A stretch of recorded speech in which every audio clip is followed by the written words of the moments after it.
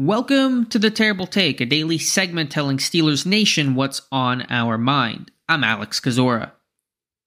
I know today's topic will not be a popular one with Steelers fans. Bill Belichick. Please don't click off, let me just think out loud. This is not necessarily to praise him.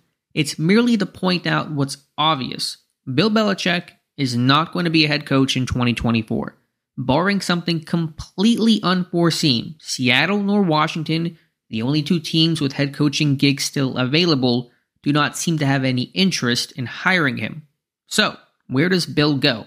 I'm guessing he thought, reasonably so, there would be a line of teams he could pick from. In the end, it was only Atlanta, and they hired Raheem Morris instead.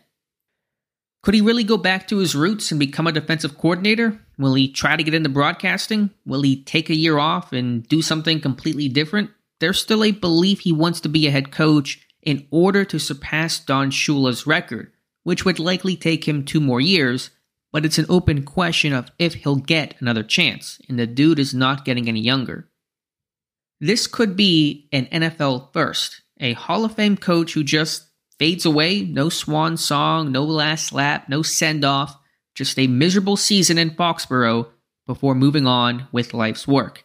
It's a pretty wild story that can't be ignored. Be sure to follow us at SteelersDepot.com and check out episodes of The Terrible Take every day at 5 p.m. Eastern Time. And check out The Terrible Podcast with myself and Dave Bryan every Monday, Wednesday, and Friday.